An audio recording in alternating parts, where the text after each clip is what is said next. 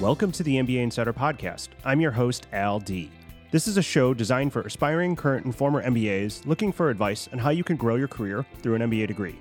During each episode, I'll talk to MBA students, graduates, and leaders about the MBA experience, navigating the workplace, and career development so you can learn how to develop and achieve your own version of career success through an MBA and beyond.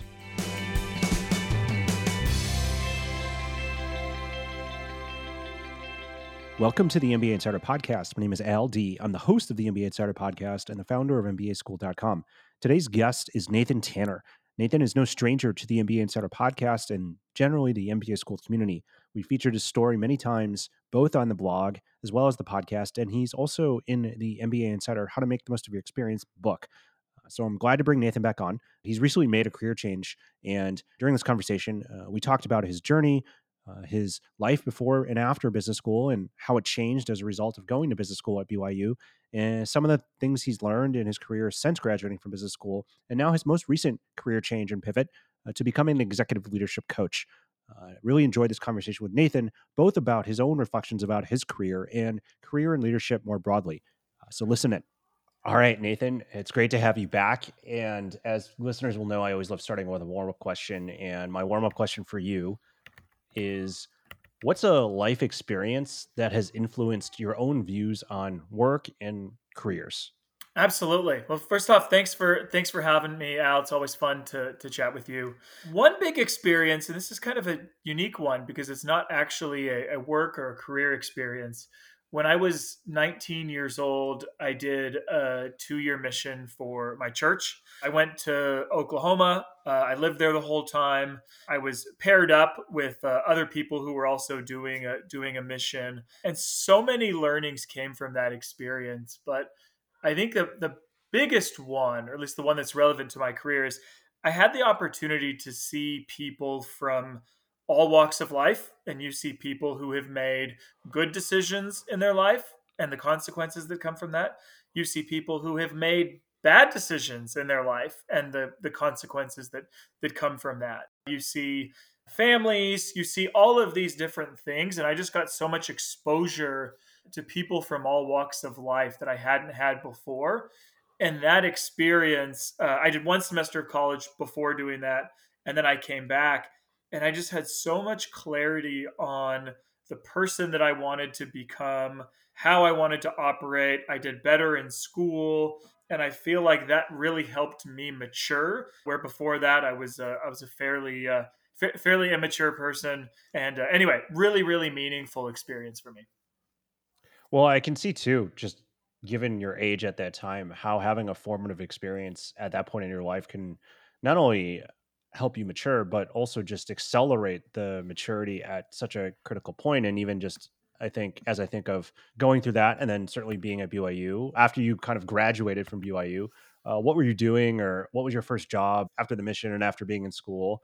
And why did you actually, after working for a while, choose to go back to business school to get your MBA? Yeah, so out of undergrad, I went into investment banking.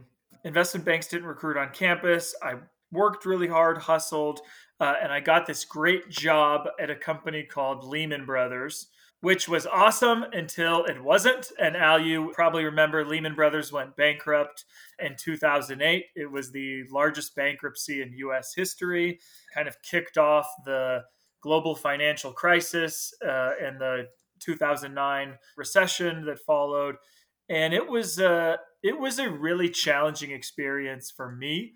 I then moved into a different role, non-finance role, because I ultimately lost that job, and then I jumped back into finance. And so I think I'd worked at 4 companies by the time I decided to get an MBA, and my career path had not gone as hoped.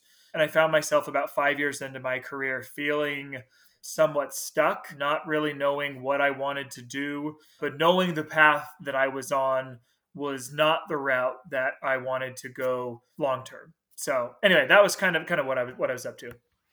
So I'm just be curious. I think getting into business school for anyone is an accomplishment, but was that a good feeling for you in terms of getting accepted into business school and feeling like that could be something that could give you the potential to get on the path that you wanted to be on? Yeah. I had always planned on going back and getting an MBA, taken the GMAT 3 different times. Never ultimately got the score that I hoped I would, but after 3 times, it's like, okay, this is what it is. I probably beat my head against the wall enough here. I went to BYU as an undergrad. I didn't think about going back to BYU for an MBA. I planned on going to a different university. But I found myself in, I think it was early May, and most of the deadlines for I think all of the deadlines for applications had passed at that point, and it was, I just really wanted to go back. It was a time where I'm like, I'm not being served in the job that I'm in right now. And so I talked to the BYU admissions and they're like, "Oh, it's past the deadline. You can apply." And I felt pretty good about my chances. And so I had to make this decision of, do I go back and get an MBA now to BYU? I applied and got accepted. Or do I wait an entire year and kind of go through all of the application process? There's no kind of right or wrong reason for most. For me, it made sense to go right away, especially because by the time I got accepted, it was clear enough for me that I wanted to move into the HR space, and BYU was really, really strong in that field. And so, having done finance as an undergrad, it was a drastically different path. I think if I did finance as an undergrad and wanted to continue doing finance, going back to BYU probably would have made much less sense. But for the path I was going, it made a ton of sense. So because I know you, I'm happy to say I think your experiences prior to business school were not all for naught, especially because you actually used your time in business school to turn some, not to say they're bad, but to turn some good into them. I think you embarked on a project during your second semester that ended up morphing into a book. So would you share more about how that came to life and how that happened? Yeah, absolutely. So I did my MBA internship at LinkedIn, and I loved LinkedIn.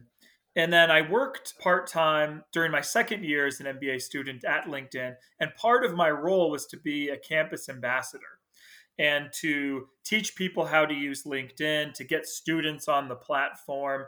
And I was spending so much time just focused on careers and helping people who are early in career.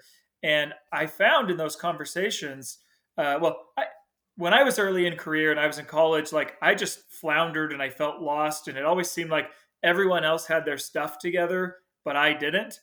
And then being in this kind of mentor experience of helping other people, I realized like everyone's kind of in this boat. And so I decided to write a career development book focused on college students, people early in career.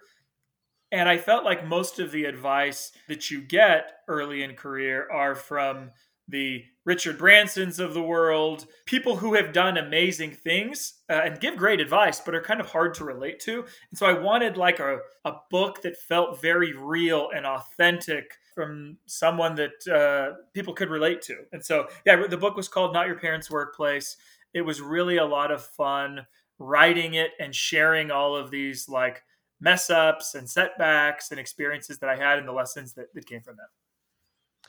It's funny, Nathan, because I just pulled out my Amazon account and it looks like I purchased your book on September 12th, 2015. Okay. And what also is funny is that I'm looking at the cover of your book and your quote is from Dave Ulrich. I'll be very transparent with you. 7 years ago when that came out, didn't know who he was. But given the work I do today, I know absolutely who he is. And that's pretty cool that you got someone like Dave to blurb on the cover of your book. So I'm just realizing that now that's pretty cool. Yeah. Yeah. And that getting this may be off topic, but getting blurbs for the book was something that was really important to me. And I went to one of my professors, actually an undergrad professor, and was telling him about the project and told him that I wanted to try to find people who could write a blurb and help me to promote the book because no one knew me or who I was. And he was like, "Oh, you should have Dave Ulrich write a blurb for it." And I'm like, "I would love to. I don't know him." And for those who don't know Dave, Dave is like the kind of HR guru, has built and defined the HR model that is used by many companies. Really, really impressive person. Anyway, I got introduced to Dave. I sent Dave a manuscript of the book and got a really special email like next day. He was like, "I started reading your book. I stayed up late and finished it. I think it's great. And then he wrote, some really, really nice things about it. And that actually was really touching because I felt, I think we all feel imposter syndrome at times. And I really, really felt that with this project. But hearing from someone who I respected the good things that he had to share and the impact the book had on him really, really helped me kind of finish the book and go out and market that. I love that. And it reminds me a little bit of Seth Godin in the sense that I've heard from other people that he's very generous, particularly with newer authors, creators, etc. And his only catch to it is that he just wants you to have put in some of the work. And so I think like his rule of thumb is that if someone reaches out to him and says or asks if he will go on their podcast, he'll say, when you get to your 100th episode, I'm happy to go onto it then. But as a result of that, there have been some people who are just, everyday people trying to be podcasters who have gotten someone like Seth Godin to come on their podcast just because all he just wants to know is that like you're committed to the craft and like you're willing to put in the work. And outside of that, Yeah. someone who's like written many, bestseller books is happy to kind of come on as a guest. So I think that's pretty cool. Oh, I love that. That's so cool. Yeah. Well, so my own quick story, and then I promise we'll get back to the show. Yeah. I actually, for my book, one of the blurbs, not on the cover, was from the author and writer and speaker Dorie Clark. And Mm. Dorie has written a couple books, and also has written many articles on HBR and other places. But she and I connected at a event when I worked at Deloitte back in 2013, and when I was writing the book, I reached out to her and just said, "Hey, Dorie, I may not remember me, but we met here and I've really enjoyed staying in touch with you. There's a section in my book that is about networking, and I know that you know a thing or two about it, but I was just willing to see if you'd be open to reading it. And if you agree with it, that it's a good book, like giving a blurb." And she responded and she was kind enough to do that and whatnot. And so I definitely have benefited too from others along the way who have been willing to Yeah. like be generous with their time and Yeah. their and reaching out. So Yeah, and what one lesson that I think is applicable to yeah, all people who are outside of yeah, the authoring space is like I think everyone really wants to give back and pay it forward and help other people. I found if you can approach someone in a kind way and ask them to help in a way that like they actually like are kind of uniquely qualified to help in, and it's not just some yes. generic ask, and it's done like politely and authentically. I found that more often than not, people are willing to give back. It takes a little more effort. It takes a little more personalization. People want to help. There's a lot of goodness out there. I absolutely agree. Okay, so you write the book, you graduate from business school. Your first stop, I believe, is at LinkedIn, but then you've also done a couple startups after that in terms of DoorDash and most recently Neighbor. Give me some of the highlights just in terms of all three of those companies, definitely all within the realm of tech, but certainly different and unique in their own ways. Yeah, yeah. LinkedIn just was an incredible company, fun environment. There were so many amazing leaders that I was surrounded by and mentors, people who I still talk to regularly this day. I was in love with the mission of the company.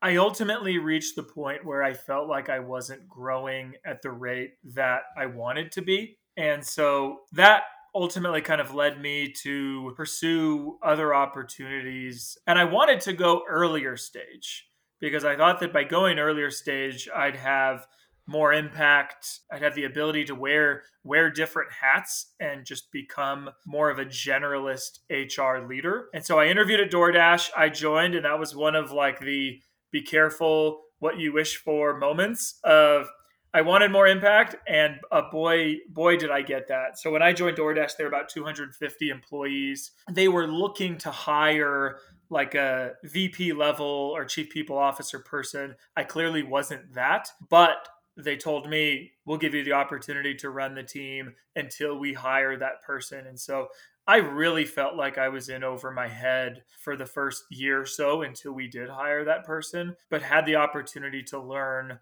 so many different things and work with really, really exceptional people. Tony Xu, who's the CEO, worked really closely with Andy Fang and Stanley Tang, the co-founders. And it was a really special environment because at the time, DoorDash was a Series C company. I was there through 4 or 5 different rounds of funding. there through the IPO, 20x plus headcount growth to 5,000 plus employees.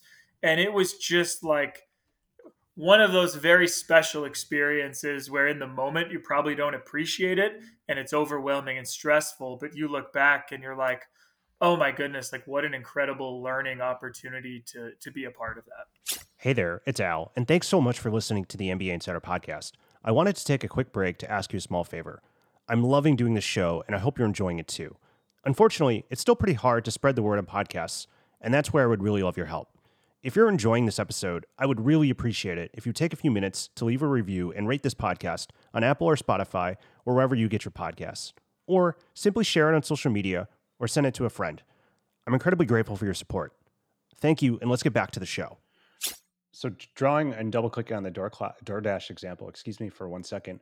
How was that experience in terms of acknowledging that you felt like you were in over your head, but also it directionally being still the thing that you wanted at that point in your career? Like, how did you reconcile like being in a really amazing opportunity, but also kind of being, I'm sure some days kind of being like, oh crap, Yeah. like this is tough. Yeah. So in full candor, Al, for the first 3 or 4 months, every single morning I woke up with a pit in my stomach, and like I don't know if I can do this. I was worried that maybe I had oversold kind of my skills and the leader that I was. And I was about 2 weeks into the job and just feeling stressed and overwhelmed. And I remember talking to my dad, and I was like, "Hey, I think I made a bad decision coming here. Like, not that the company wasn't great, but just like I stepped into this role that I am unqualified to be in." And he's like, "Well, like, can you go back to LinkedIn?" And I was like, no. He's like, do you have any other options? I was like, no. He's like, okay, well, you just got to make the most of it. And it was kind of a pat on the back of like, well, you got this. And I think that was it. There were no real opportunities, or there were no real options outside of that.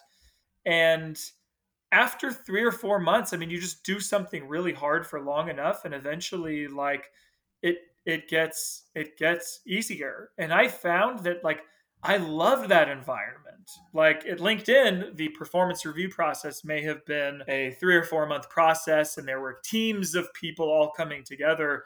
When I first joined DoorDash, I had like 3 days to plan what our performance reviews were going to look like, and we were going to execute the whole process in a couple of weeks.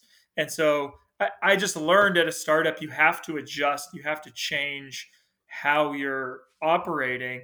And I think it went from being stressful and overwhelming to, oh wow, like I just love the pace at which we're moving at. It was so much fun.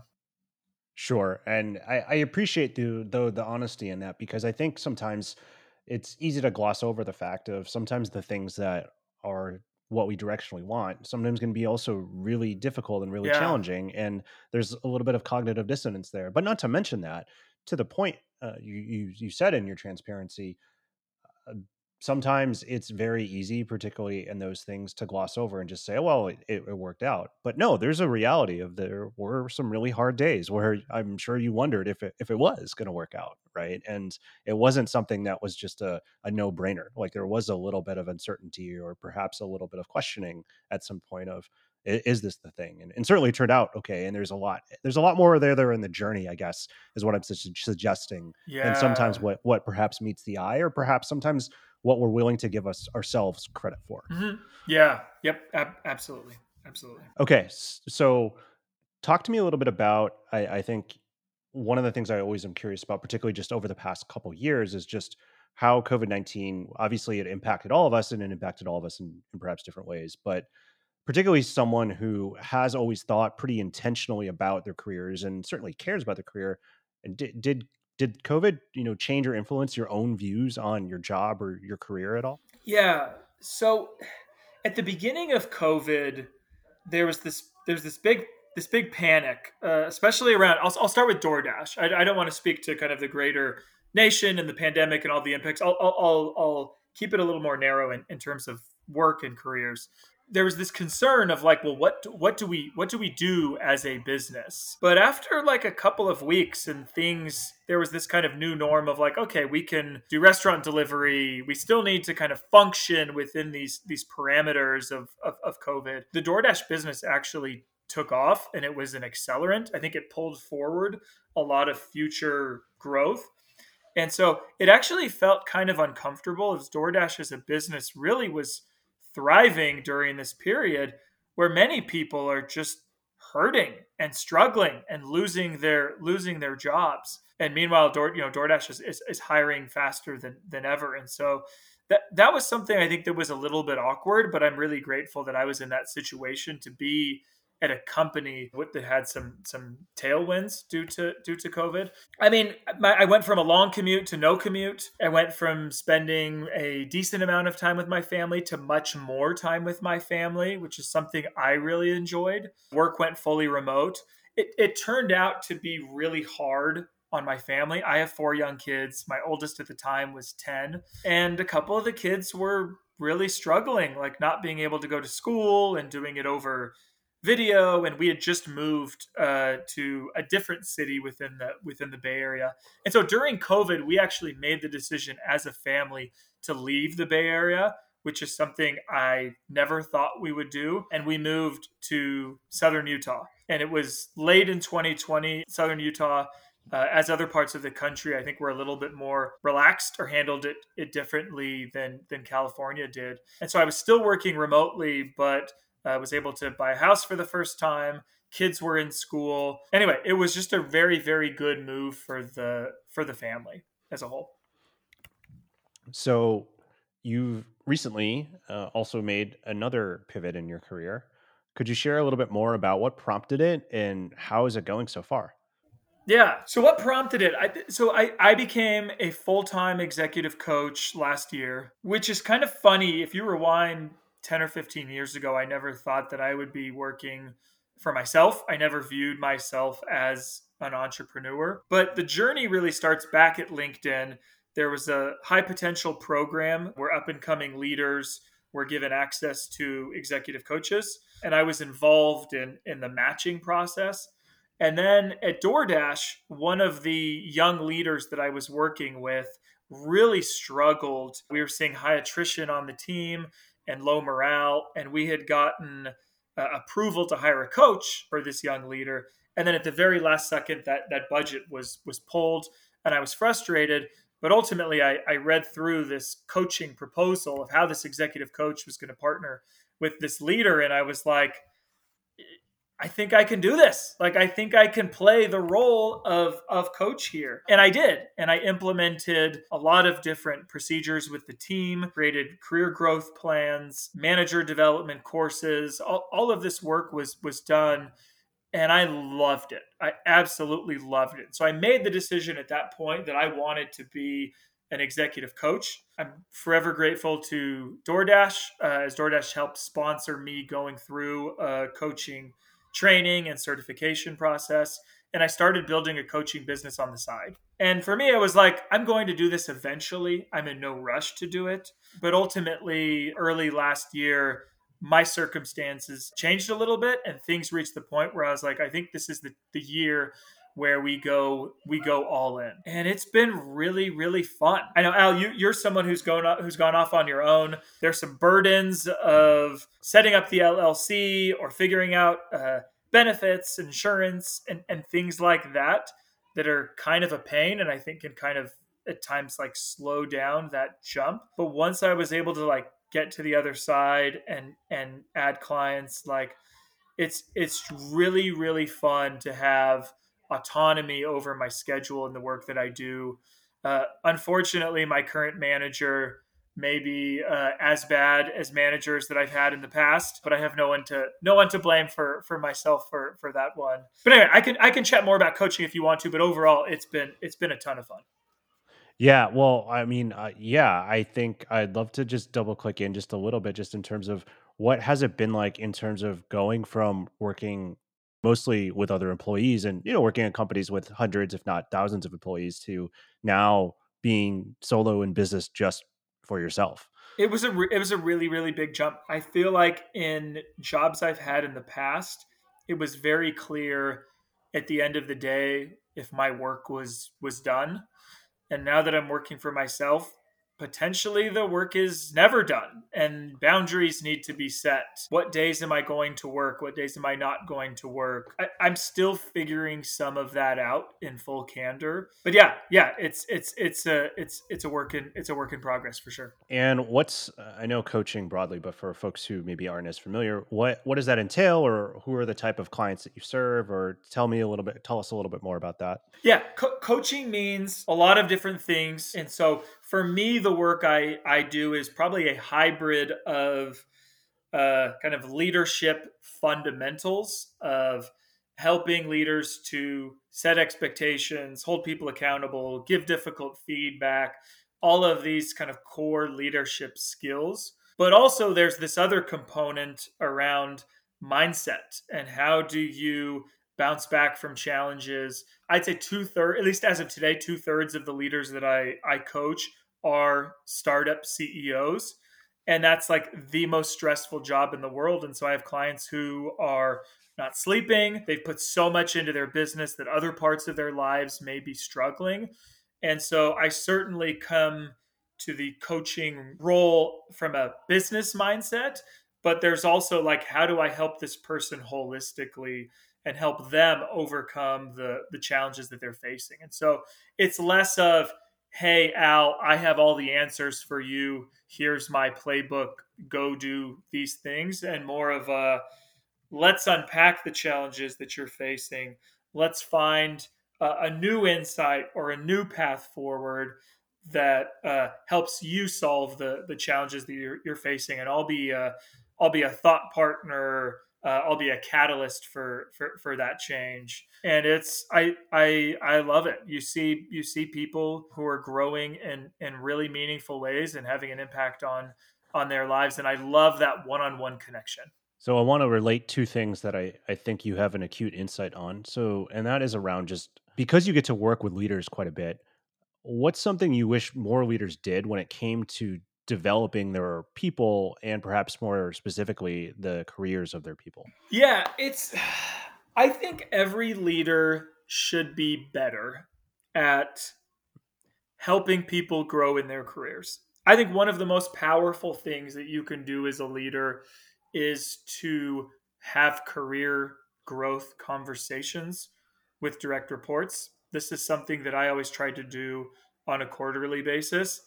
And this is not a like performance review conversation. This is a, let's go to Starbucks or let's go grab a cookie or go on a walk and we're just going to talk about you. What do you want to do? What might you do? What are the strengths that you see?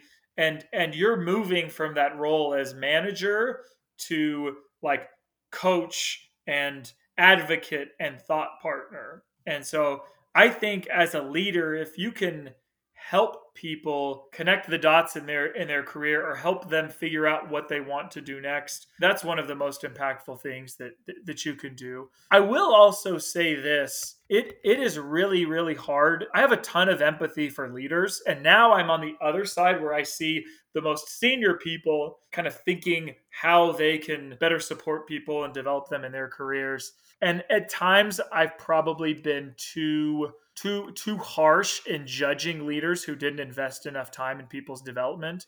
Everyone's really really busy and leaders are busy, and so I would strongly recommend everybody take a more proactive role in managing their career. Yes, your manager should play a big role in doing this. They're really busy. They may not do this in a great way, but like push them, encourage them, create space with them, and like you should be the driver of this. Maybe last question here before we get to the speed round, just to tie some of this all together. If you could look back and perhaps reflect just how far you've come since business school, some of the changes that you've made, I'd be curious to know what role did going to business school, particularly at that point in your life, really play in your own development and growth as you think about how you've grown and developed since then? Yeah. For me, business school was essential. What I needed getting an MBA was space.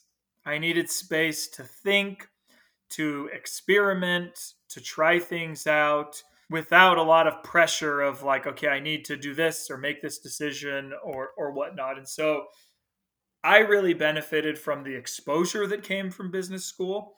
I think at times business school was a playground of sorts, not from like it was all like fun and games, but just like there were all of these things that I could try out and case competitions and like mini internships and guest speakers. There was just so much exposure that was really valuable for me.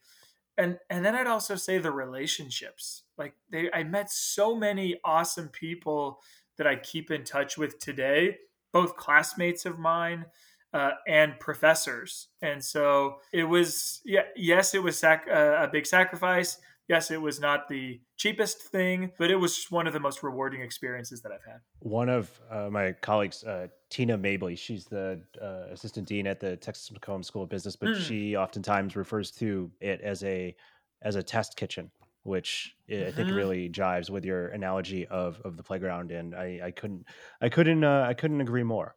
Okay, I love that. So let's wrap it up here, get into the speed round, and so these are the couple questions I love to ask each guest, and so starting off, Nathan, what does career success mean to you? Career success to me is being excited every morning to get up and go into work. And then at the end of the day, being excited to go back home and be with family or, pursue whatever it is. That's it. Like if you have energy for the work you're doing, but also the energy then to kind of go be with the people you care about or do the things that you love outside of work, like that's success. Who is a leader you admire and respect? If I can cheat and share three, and they're all different. The first is Tony Xu from DoorDash. I had the opportunity to work really closely with him. Just a relentless focus on improvement and regularly pushed people and challenged people to be their best. I think that's something that all great leaders do. The second is Joseph Woodbury, who I worked very closely with at Neighbor. And he was willing to be unpopular and willing to stand up for principles. And he was unwavering in a lot of different ways. And the third, I would say, is Liz Wiseman, someone I got to know in the Bay Area.